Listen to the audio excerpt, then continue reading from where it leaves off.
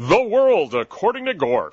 Shalom, shalom, shalom. Hi, everybody. This is Jordan B. Gorfinkel, Gorf, your host of The World According to Gorf on the Stunt Show on the Nachum Segal Network.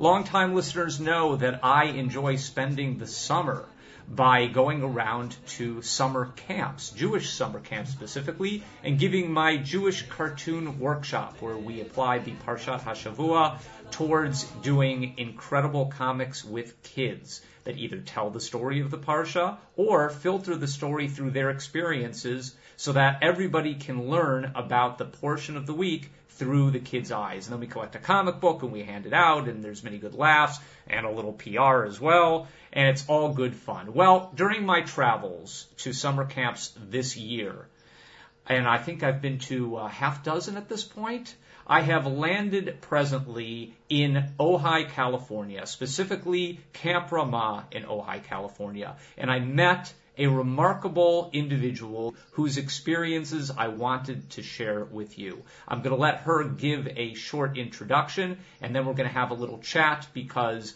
I have to say that her accomplishments are rather unique in the Jewish world. And after all, that's what the World According to Gorf is all about. Meeting interesting people, talking with them, schmoozing with them, and now giving them a chance to speak. Go ahead. Hi, everyone. My name is Bonnie Schwartz. Gorf has found me at Camp Ramah in California, even though I actually live in New York City. I happen to be the second Jewish woman to have successfully crossed the English Channel without a boat. I mean a boat next to me, but by swimming. Now, by swimming, you mean that you were not pulled out of the water at any point. You covered the distance. What is the distance? The distance is 22 nautical miles. The swim turns out to be about 30, and I entered the water from Shakespeare Beach in Dover and was not touched and did not rest or get on the boat until I reached Calais, France. What time did you have to leave in order to accomplish the swim? I left at 2 a.m. from England. And how long were you in England to adjust to the time in order to be able to do this? Or did you tell the pilot of the United flight, give me a parachute, there's the channel, I'm ready to go? That would have been a much easier idea. I was actually in London for about a week. Actually, an interesting story is that I landed in London on July 7th, 2005, and if the date sounds familiar, it's because it was the days of the London bombings. So my flight actually landed about 15 minutes after it happened, so it was a little stressful at the airport, and as a New Yorker, once I was able to see the news, I found out that Giuliani was in London, and so I instantly relaxed and said, Giuliani's here, it's okay. So once we got to London, So in other words, it was Giuliani tea time. Yes. As opposed to Giuliani time. Yeah, all right, sorry. Great. New York humor. Yes, got it. Let's take a step back. When you were younger, were you a regular swimmer? How does one prepare? How does one even decide that they want to become an accomplished swimmer, much less one who achieves one of the rarest successes in all of distance swimming? I started swimming when I was 6 years old.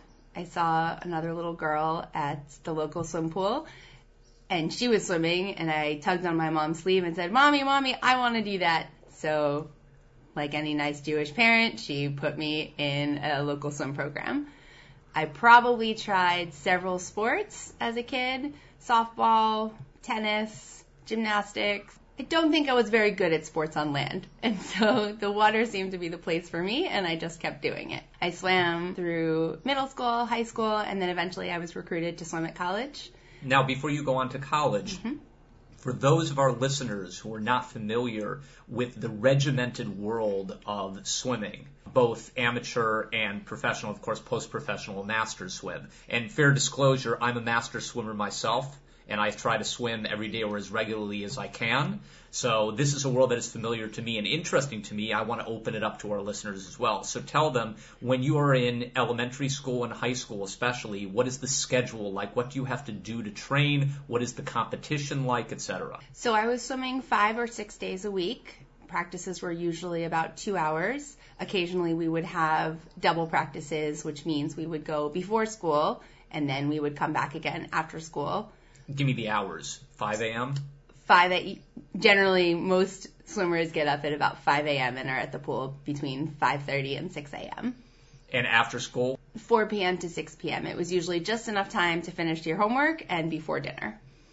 And how were your grades? I was a straight A student. I knew you were going to say that. For some reason, all athletes, not for some reason, the organization and competitive spirit that you are instilled with by sports tends to drive you scholastically as well. Is that a fair statement? That's a fair statement. In fact, the year that I was swimming in college, or the 4 years that I was in college, it so happened that the highest GPA average on our campus was from the swim team. That's an interesting statistic. From all of the sports, the highest GPA was by far the Johns Hopkins swim team. And would you say in high school that you were the leader of the pack? Where do you fit into the competitive landscape? I would say I was mid-pack. I was good enough to be recruited to Johns Hopkins. At the time, I was on the A relay, but I was a decent college swimmer.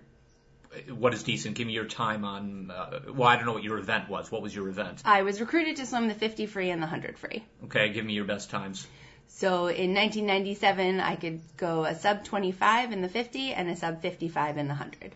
Give us the time for the latest Olympic swimmers so we have a point of comparison. The women can probably swim 100 freestyle well under 50 points, and that's a 50-meter pool as opposed to a 25-yard pool. The difference between meters and yards, it's indoors and outdoors, but why the difference between the two? And there are differences. Timing-wise, you can usually safely say it's about 10% slower to swim in a 50-meter pool. So the difference between yards and meters. And then, generally speaking, when you swim in a meter pool, the length of the pool is 50 meters as opposed to an indoor pool, the length is 25 yards.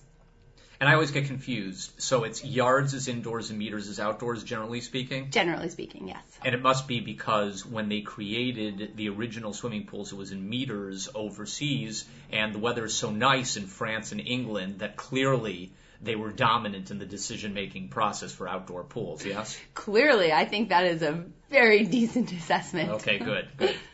So Johns Hopkins for college, 4 years there? 4 years there. And what were you studying? Economics. Economics. And you were studying the economics of your stroke? The economics of the social life, the economics of my stroke, and the economics of having a great time in Baltimore.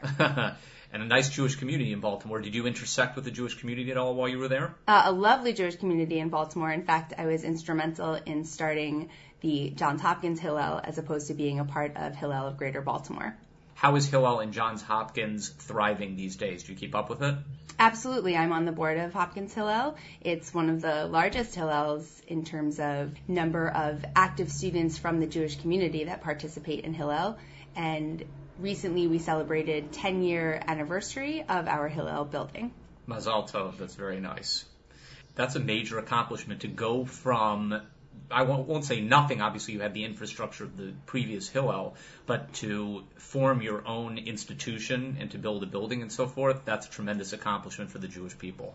Yes, it was really exciting to be a part of it, and the small Jewish world story is that upon our 10th anniversary celebration is where I ran into my former Hillel rabbi and the current executive director of Camp Vermont in California. And that would be? That would be Rabbi Joe Menashe. Whom we all call Rabbi Joe. Rabbi Joe. And that led you to what? To leaving New York, hot, sticky New York for the summer, and ending up in Ojai, California as the Rosh Brecha. How many kids do you see in the course of one day at the Brecha, the pool at Camp Ramon, Ojai? Which, by the way, you should know is a lovely campus. I attended Camp Ramon, Ojai for 3 years myself as a youth, and I have fantastic memories from it.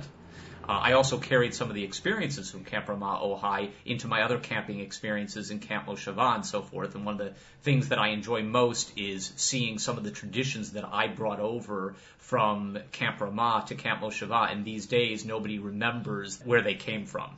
But that's a side point. In the brecha, in the pool for Camp Ramah, give us a sense of your schedule and how many kids you were seeing in the course of a day. So I open the brecha at 6:30 in the morning as my passion is swimming, and I want to make sure that anyone who wants to be able to swim, staff or chanichim, can come in the morning and take advantage of the beautiful brecha that we have.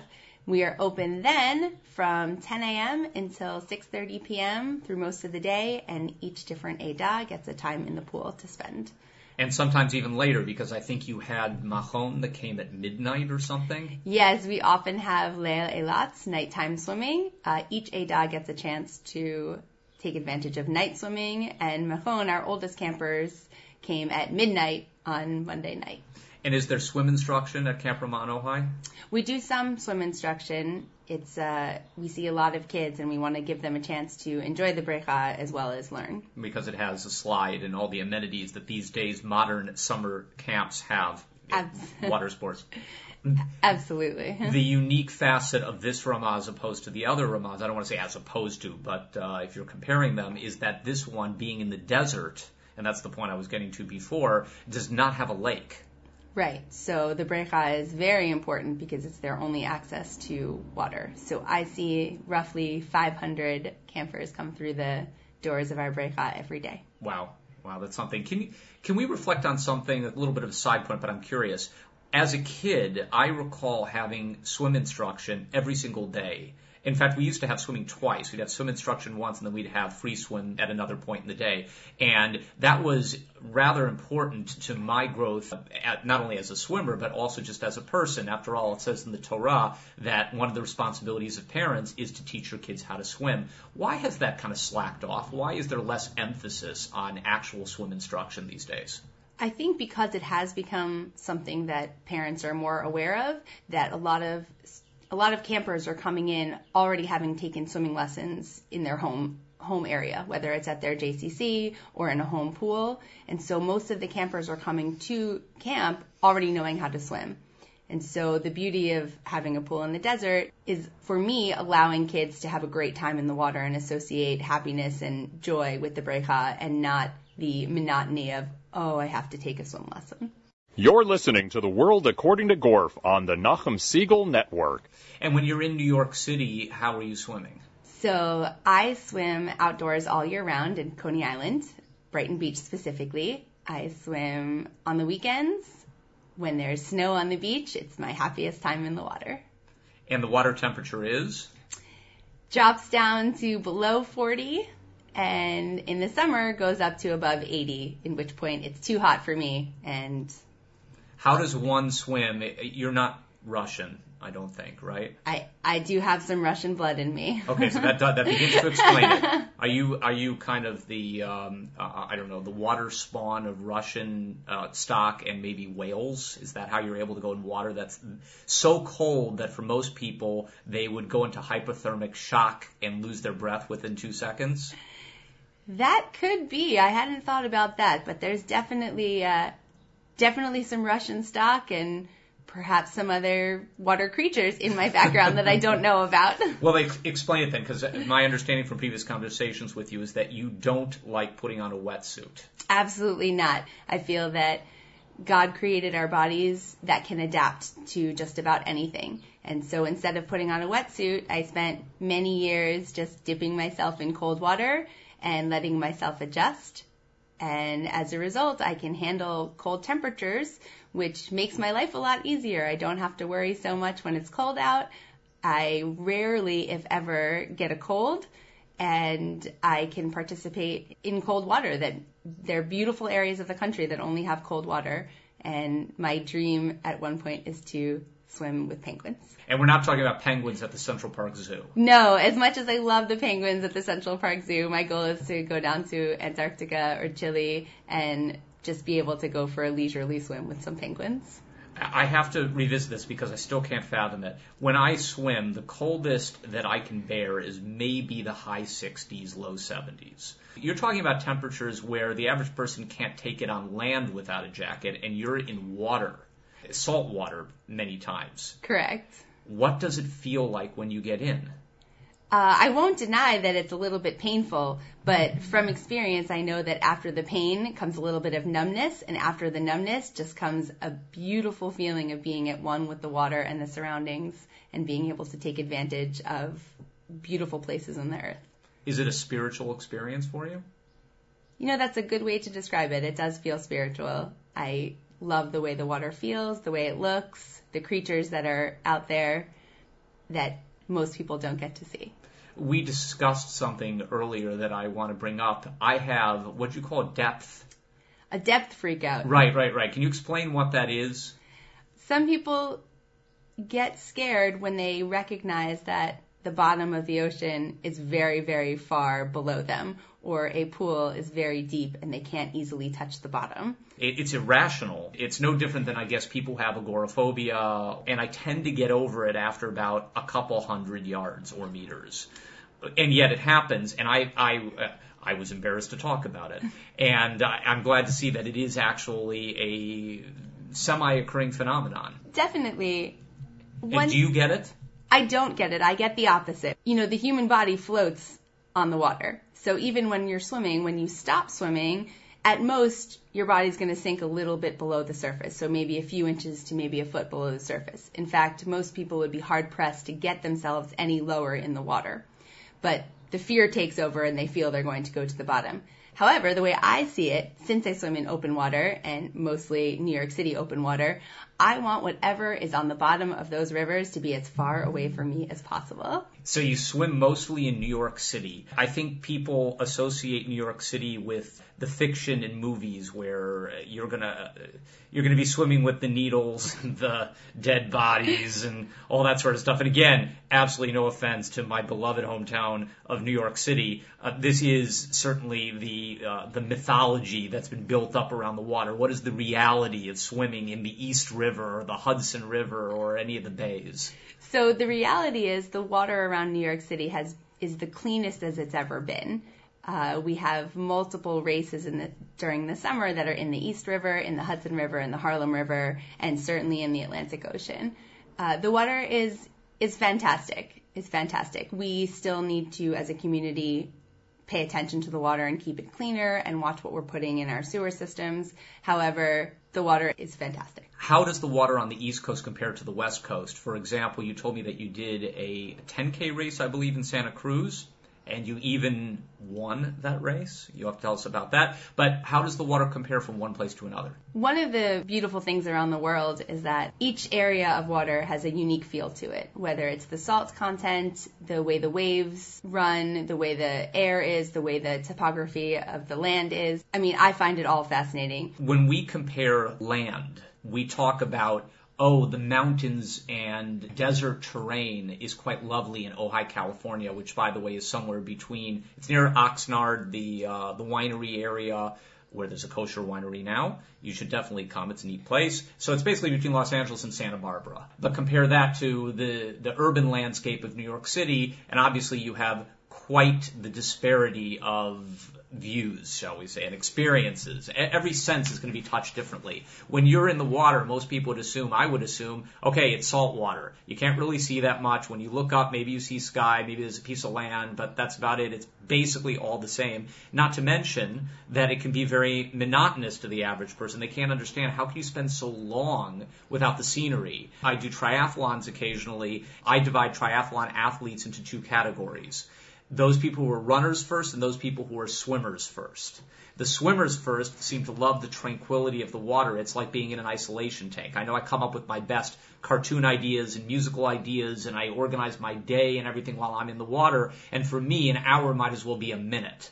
For most people who are runners first, an hour is like a year in the water. That's so interesting. That's just about exactly how I see it. I absolutely love being in the water, and the last way I would describe open water swimming would be monotonous. There's always something to look at, whether it be the fish or water creatures that are below me, or in my case, the cityscape of Brooklyn or New York while I'm swimming. I love the peaceful time. I take that time in the water to, as you mentioned, think about my day, think about what's going on. As the swims get longer and longer, I get more involved, and I think at one point during a 6-hour swim, I might have solved world peace. However, I got out of the water and it swiftly left me. Right, it got washed away. It got washed away with the waves. So the difference between East Coast, West Coast, which is a huge generalization, is just what I can see from the water. So on the West Coast, I definitely appreciate the mountains and the cliffs and the way the water feels. The salt content is different, and the way the waves push me around is different, or the way I work with the waves. I'd liken it to running through a city versus running through a park versus running through mountains. The scenery is beautiful and you're thinking about different things, and it feels slightly different body position wise while you're swimming. When did you discover that you could swim long distances? So it wasn't until after college I was asked to be a fill-in for a person on a relay team that was going to swim around Manhattan. And so being freshly out of college and well-trained, I said sure. And I did the first relay around Manhattan in 2001, and I absolutely fell in love. So I decided the next year I needed to do the swim by myself and wanted to do it solo. And so I spent the next year training, and I was learning slowly that the longer the distance, the better I was doing in the field. So I did the Manhattan Marathon swim in 2002, which is a 28.5-mile swim around my island of Manhattan. And from there, I thought maybe that would be the end of my swimming career. I would swim around Manhattan and be done. And like most extreme athletes, you get the bug, it bites you, and that's it. I just wanted more. So as I was competing, I noticed that the longer the distance, the colder the water, the better in the field I was doing. And eventually, I came across Lynn Cox's article in the New Yorker in which she described her harrowing swim across the English Channel, and I decided I had to do it. We're speaking with Bonnie Schwartz. This is The World According to Gorf. We're going to take a short break, and when we come back, we're going to talk about the Jewess who swam the English Channel. You're listening to The World According to Gorf on jmintheam.org.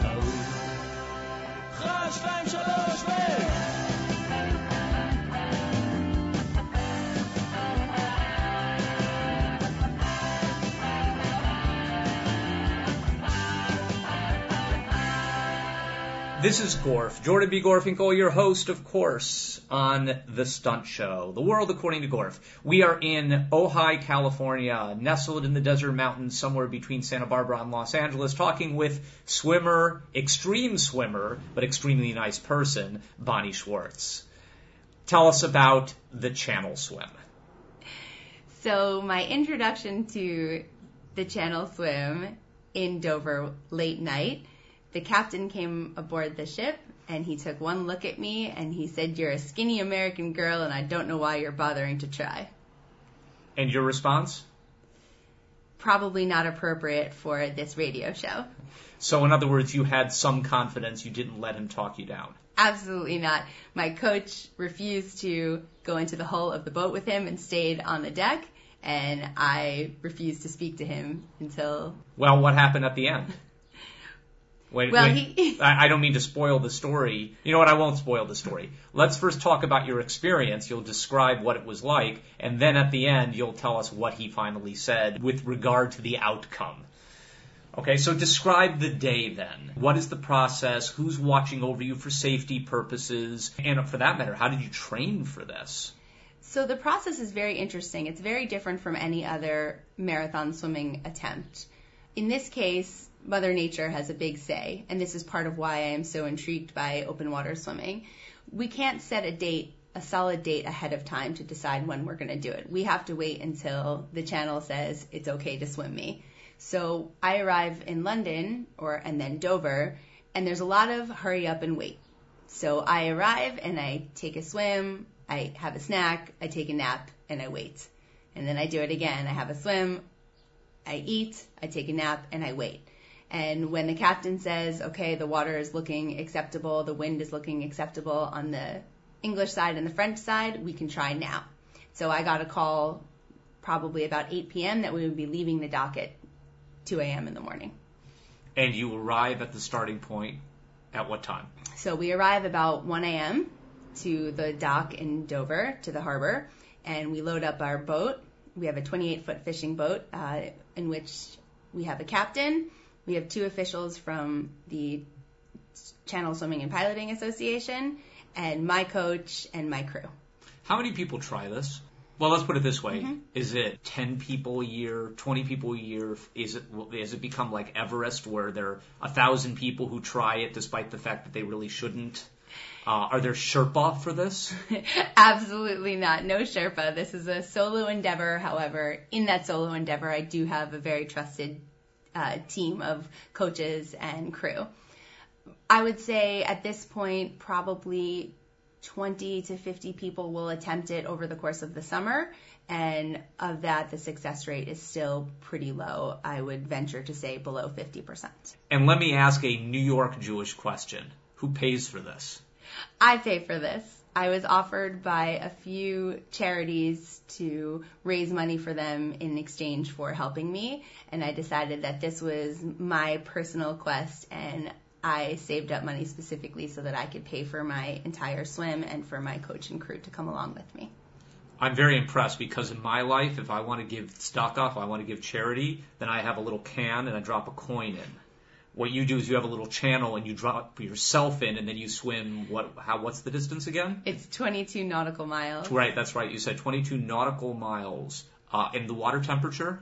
Was 59. 59, a balmy 59. A balmy 59 right. From what I had been training in. Right, no penguins in this water, only fellow Russians. Correct. Right, and by the way, I can joke about Russians because I, too, have Russian stock in my blood, so it's okay. Poking a little gentle fun at myself as well. And what's the training? How do you build up? When you do a running or a land marathon, you have distances. You'll do a 5K, you'll do a 10K, you'll taper, there's 4 days a week, there's a schedule. Is it like that when you're training to do a long-distance swim as well? It's similar to that. However, in comparison, the marathon swim is a lot longer time frame than, let's say, a marathon run. So the average marathon runner, you tell me what would be a decent marathon running time. Probably under 3 hours for the casual runner and somewhere around 2.5 hours, I'm guessing, based on the runners that I know, for a standard full marathon on land. So a general marathon swim, and the term marathon swim can at this point refer to anything 10K and above.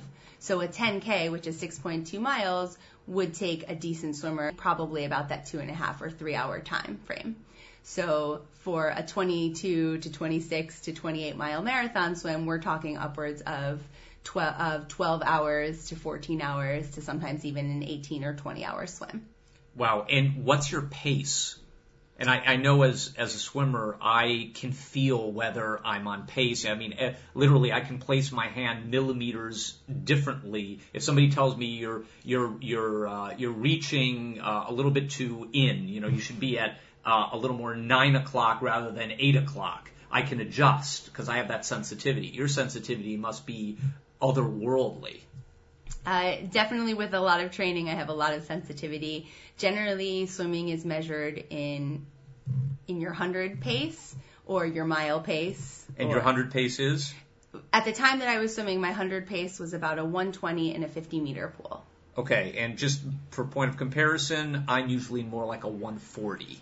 And I realize 20 seconds doesn't seem like that much, but in the water, it's a world of difference. And you're All-American, is that right? I'm All-American in the 10K. In the 10K, what does that mean? How do you achieve that status? So competing in the 10K through U.S. Masters Swimming, in which you place first in your age group. And how many times did you do that? There's not very many 10K swims, a few times. So here's a question for you then.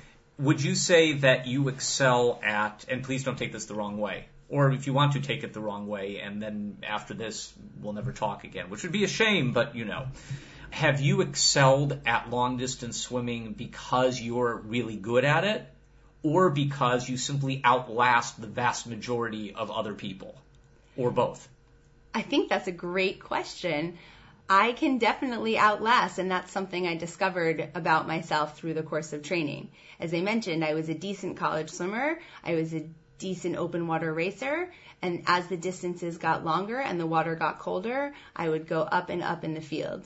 So I don't know whether it's a developed talent or whether it was something that was inside of me that I just had to cultivate. I don't think I knew about it until I started doing it. Are there other swimmers in your family? No. Huh. What do you eat? A lot. Do you eat anything you want, or do you have specific types of food, particularly before you jump in the channel, that you eat? Well, luckily I really enjoy eating, and so being a swimmer gives me a lot of leeway to enjoy a lot of foods. My personal nutrition ideology is that I eat what I crave, and so I really enjoy full-fat ice cream and whole milk, and I don't do anything that's low-fat or low sugar. I eat what is naturally occurring. Comments, questions, or you just want to kvetch? Go to facebook.com/The World According to Gorf. We're speaking with Bonnie Schwartz, distance swimmer extraordinaire. We're talking about her swim across the English Channel between England and France. And which side did you start on again? England. You started on the English side. Actually, let me rephrase that. Yes. You asked me the question again. We leave from England, but I start the swim. No, that's not true. I started from England and France. Okay. Well, one thing that confuses me is you say you got on a boat in order to start. Why did you have to get on a boat? Why didn't you just jump off Big Ben and go for it? That's a great question. So we load up the boat in Dover Harbor, and then the boat goes out of the harbor and goes around to Shakespeare Beach. It's just another beach that's nearby the harbor. And I jump off of the boat, and I swim out to Shakespeare Beach so that I can stand on Shakespeare Beach clear of the water. And does that count? So what counts is that I start my channel swim from the land in England and I end it on the land in France without anyone touching me.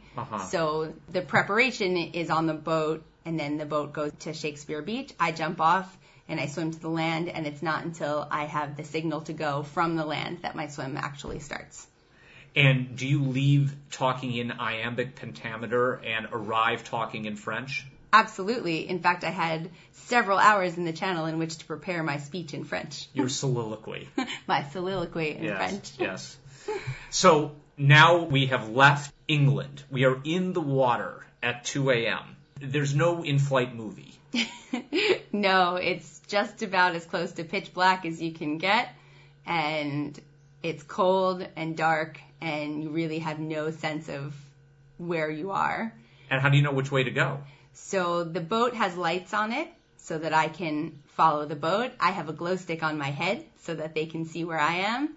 and then we proceed to swim and swim and swim. Do you see anything ahead of you? I don't see anything ahead of me. In fact, one of the stories that we spoke about was that I saw a light off in the distance, and I was excited because I would have something to use as relative position.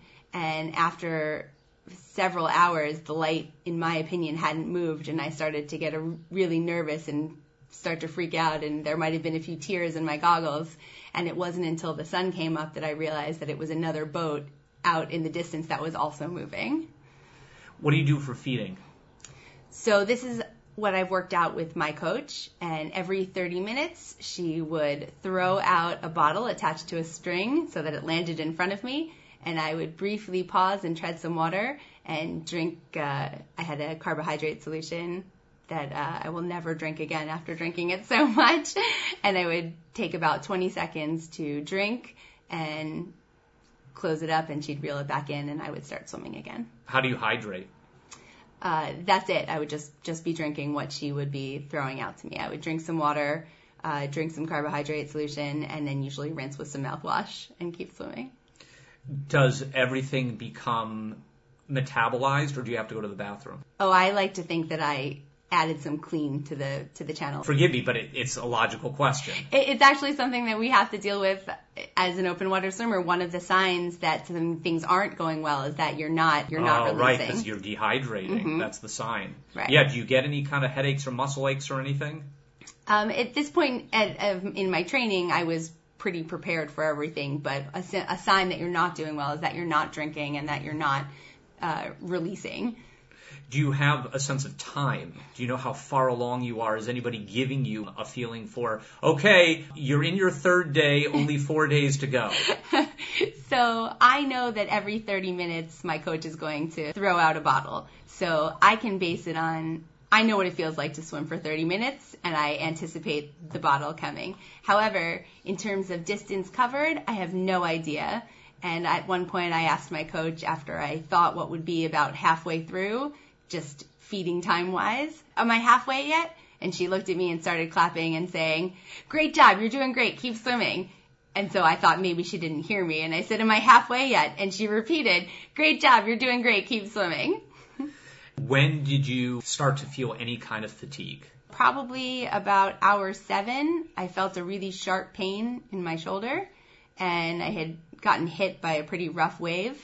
In hindsight, I had torn a muscle in my rotator cuff, but given that I was already in cold water and in pain and wanted to keep swimming, I just, as much as I could, ignored it. I figured if I got out of the water, it was still going to hurt, and then I wouldn't have finished the swim, or I could just keep going. And I couldn't think of anything in the world that could be worse than not finishing this swim and having to come back and do it again. Bonnie Schwartz, did you encounter in your channel swim any marine life? Mostly just little jellies that came up to say hello, and by say hello, I mean sting me. What does a jellyfish sting feel like? Feels like you're getting zapped. Electricity. Yeah, it feels electric, like an electric zap on your arm or on your leg or on your mouth or on your, anywhere on your body. Mm.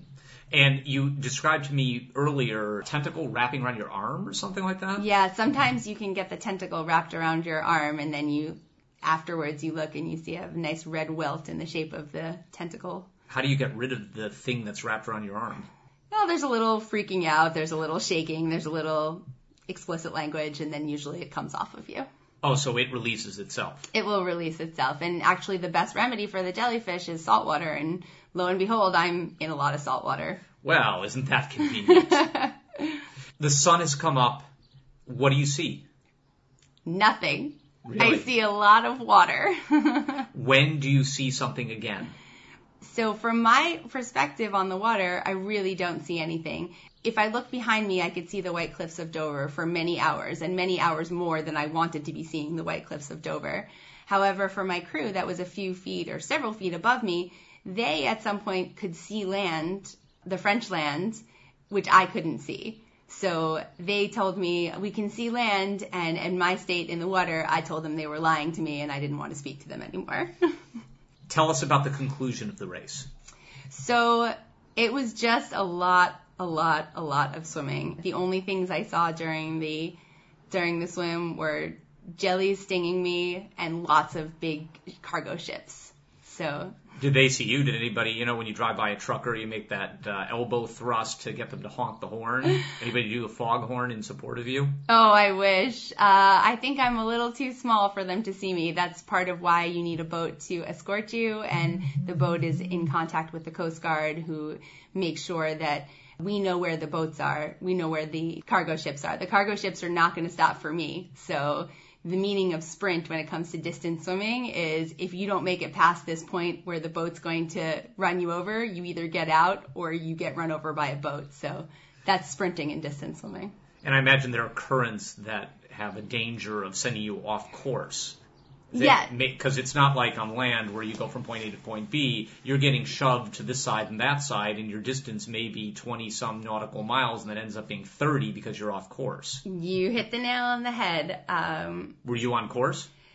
It depends on what you consider a course. So from point A to point B, the currents are going across me. So think of the currents going up and down while I'm trying to go across. So instead of what would be a straight line, it turns into a giant S-curve. So at some point, where speed comes in as a distance swimmer is if you don't make certain points before the current shifts, you either get pushed way too far off course or you do a lot of extra swimming to catch up. So my swim was probably, from the GPS plot, about 30 miles.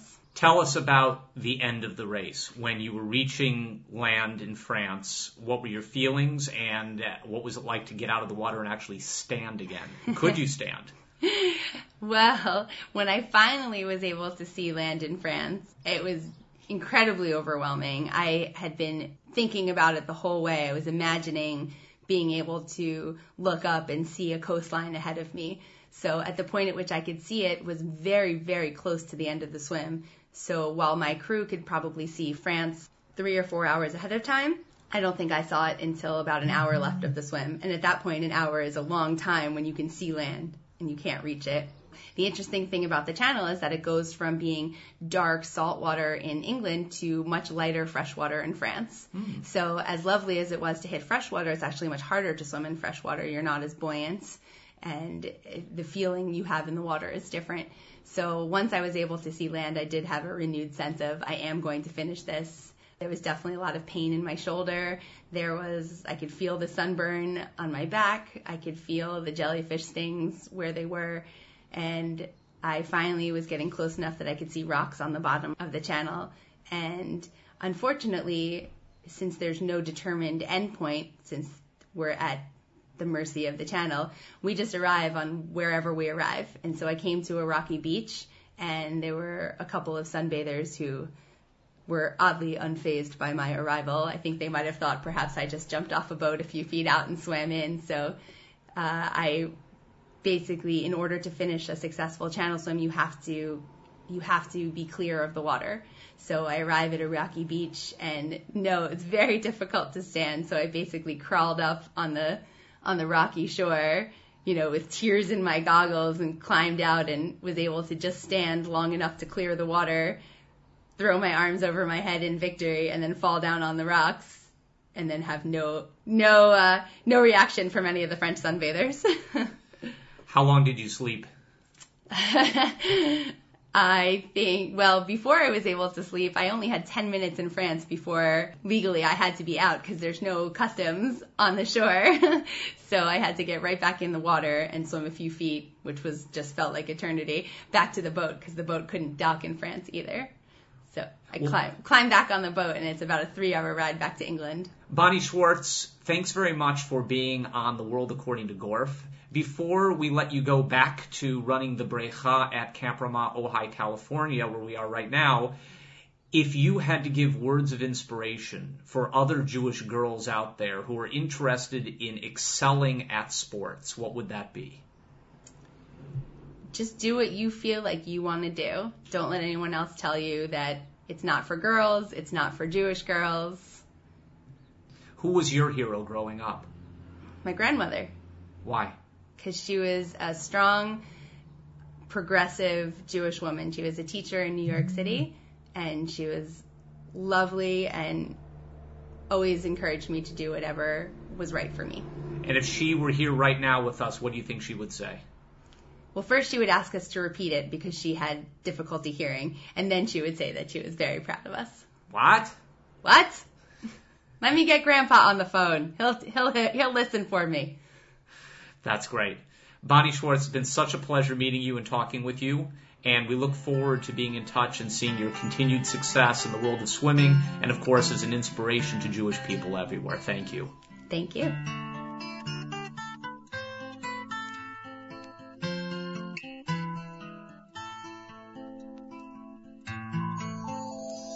זר קוצים כואב, זה מה שאת אוהבת, אלך אל המדבר, ושם אלמד לכאוב, ועם שירים אהב, רק שכתובים באבן, בין הכפים הגוף. ובסלעים אכתוב, ואז כשנתכסה עם החולות בחושך, וספר הדברים בחושך יתכסה, תגידי לי מילים יפות, יפות מבכי באושר, כנראה אהב אותי האיש הזה.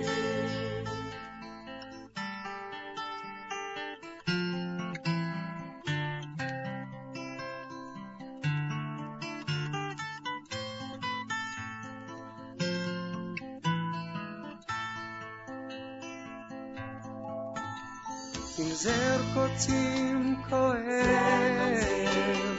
זה מה שאת אוהבת, אלך אל המדבר, ושם אלמד לכאוב, ועם שירים אהב, רק שכתובים באבן, בין הכפים הגוף, ובסלעים אכתוב, ואז כשנתכסה עם החולות בחושך, בספר הדברים בחושך יתכסה, תגידי לי מילים יפות מבכי באושר, הוא כנראה אהב אותי האיש הזה, ואז כשנתכסה החולות בחושך, בספר הדברים בחושך יתכסה, תגידי לי מילים יפות מבכי באושר, הוא כנראה אהב אותי האיש הזה.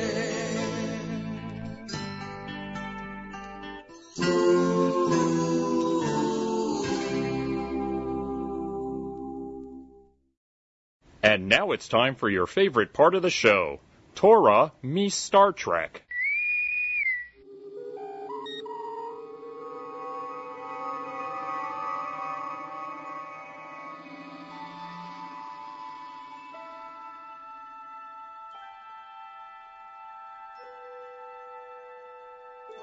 Welcome to Torah MeStar Trekâ. This is your chief engineer and navigator, Dr. Jeff Lautman, along with Private Third Class Gorf. And you know, it's the end of the year, and so I thought we'd take a little retrospective and do what Star Trek does so often, change the timeline. I want to tell you about how Gorf and Lautman met and interact, and that is at a wonderful, at least I hope so, shiur that is given at the Young Israel of Cleveland. And right now we're doing Shmuel, and we're in Shmuel Bet at a very difficult location and that is the story of David and Bathsheba. Now you may ask how this relates to Star Trek, and I'm going to show you that indeed David HaMelech will play out exactly as a Star Trek character, and I hope you have seen the last two movies. Let's look at Perek Yud Bet, the 12th Perek of Shmuel Bet, Samuel 2. In that Perek, the Navi Natan comes to David and gives him the parable about the rich man and the poor man. And I will tell you that Natan uses the letters Yud, K, Vav, K for God throughout his parable. And when he then tells David that you are the guilty one, Natan goes back to his house, and in the 15th pasuk it says, Vayigof Hashem es hayeled. In those 15 psukim, the name Hashem is used 8 times by my count. In pasuk Tet Zayin, it says, Vayavakesh David et Elohim biyad hanahar. The question is, why didn't it say Vayavakesh David et Hashem? Why did it change to Elohim? We'll get back to it. But the clue is, your tefillah to Hashem is different than your tefillah to Elohim.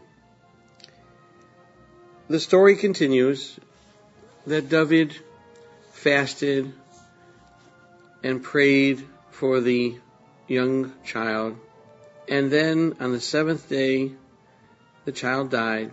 The Avdei David were afraid to tell him that the child died, because v'yasa ra'ah, he would do something ra'ah to himself, to them.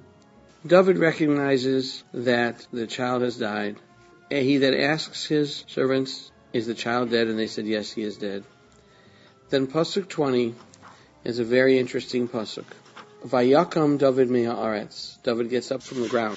Vayirchatz, he bathes himself. Vayasach, he puts on some kind of oils. Vayachalef simlosav, changes his clothes. Vayavo Beit Hashem, he comes back to the Beit Hashem. Vayishtachu, he bows down. Vayavo al Beito, he goes to his house. Vayish'al, asks of what are the matters. Vayasimu lo lachem, they give him bread. Vayochal. What do you notice about that psukim? The preponderance of verbs.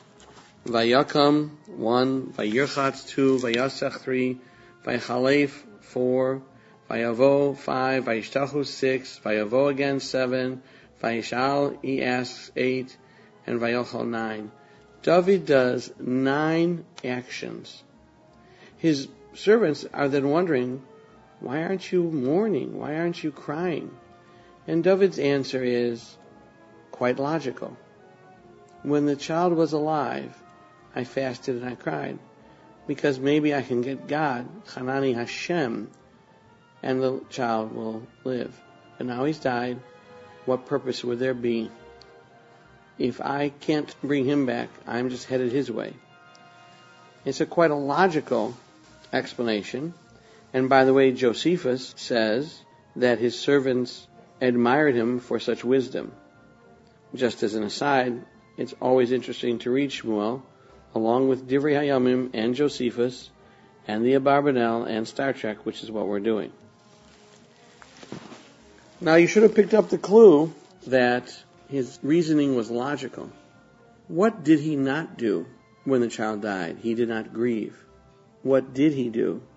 He was very logical, and he acted.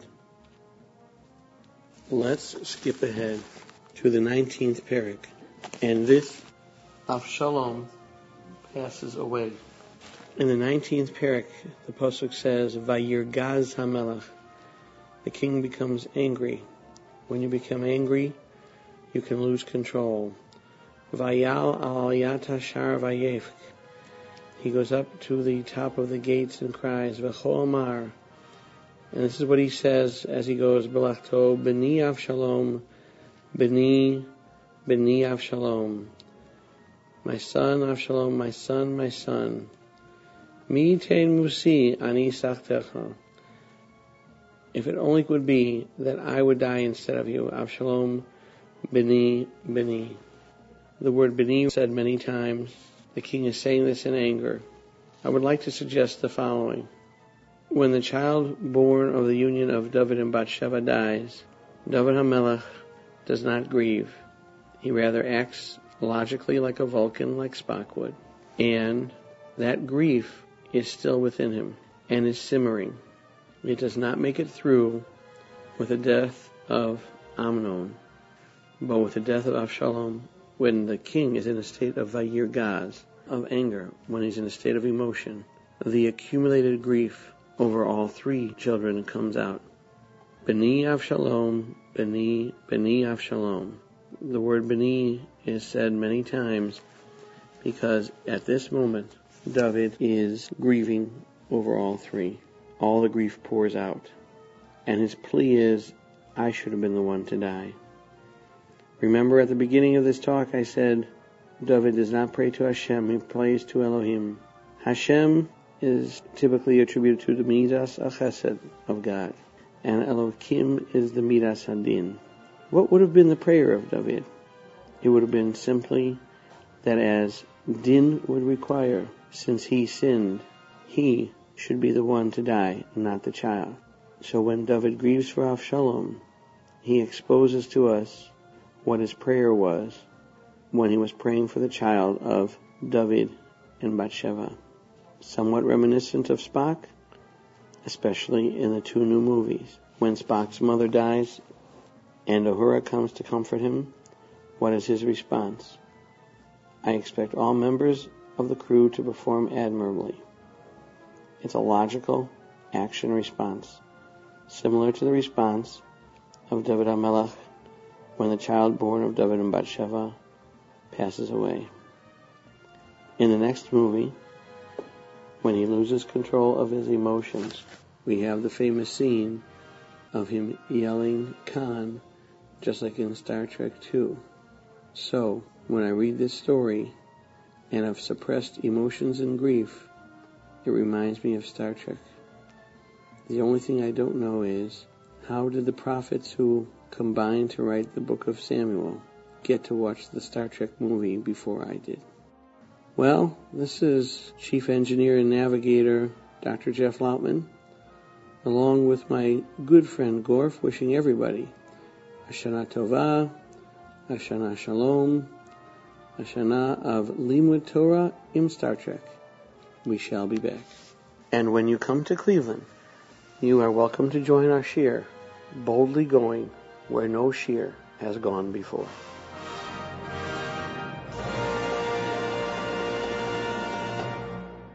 Live long and prosper. And thus we reach the end of another episode of The World According to Gorf on the Stunt Show on the Nachum Segal Network.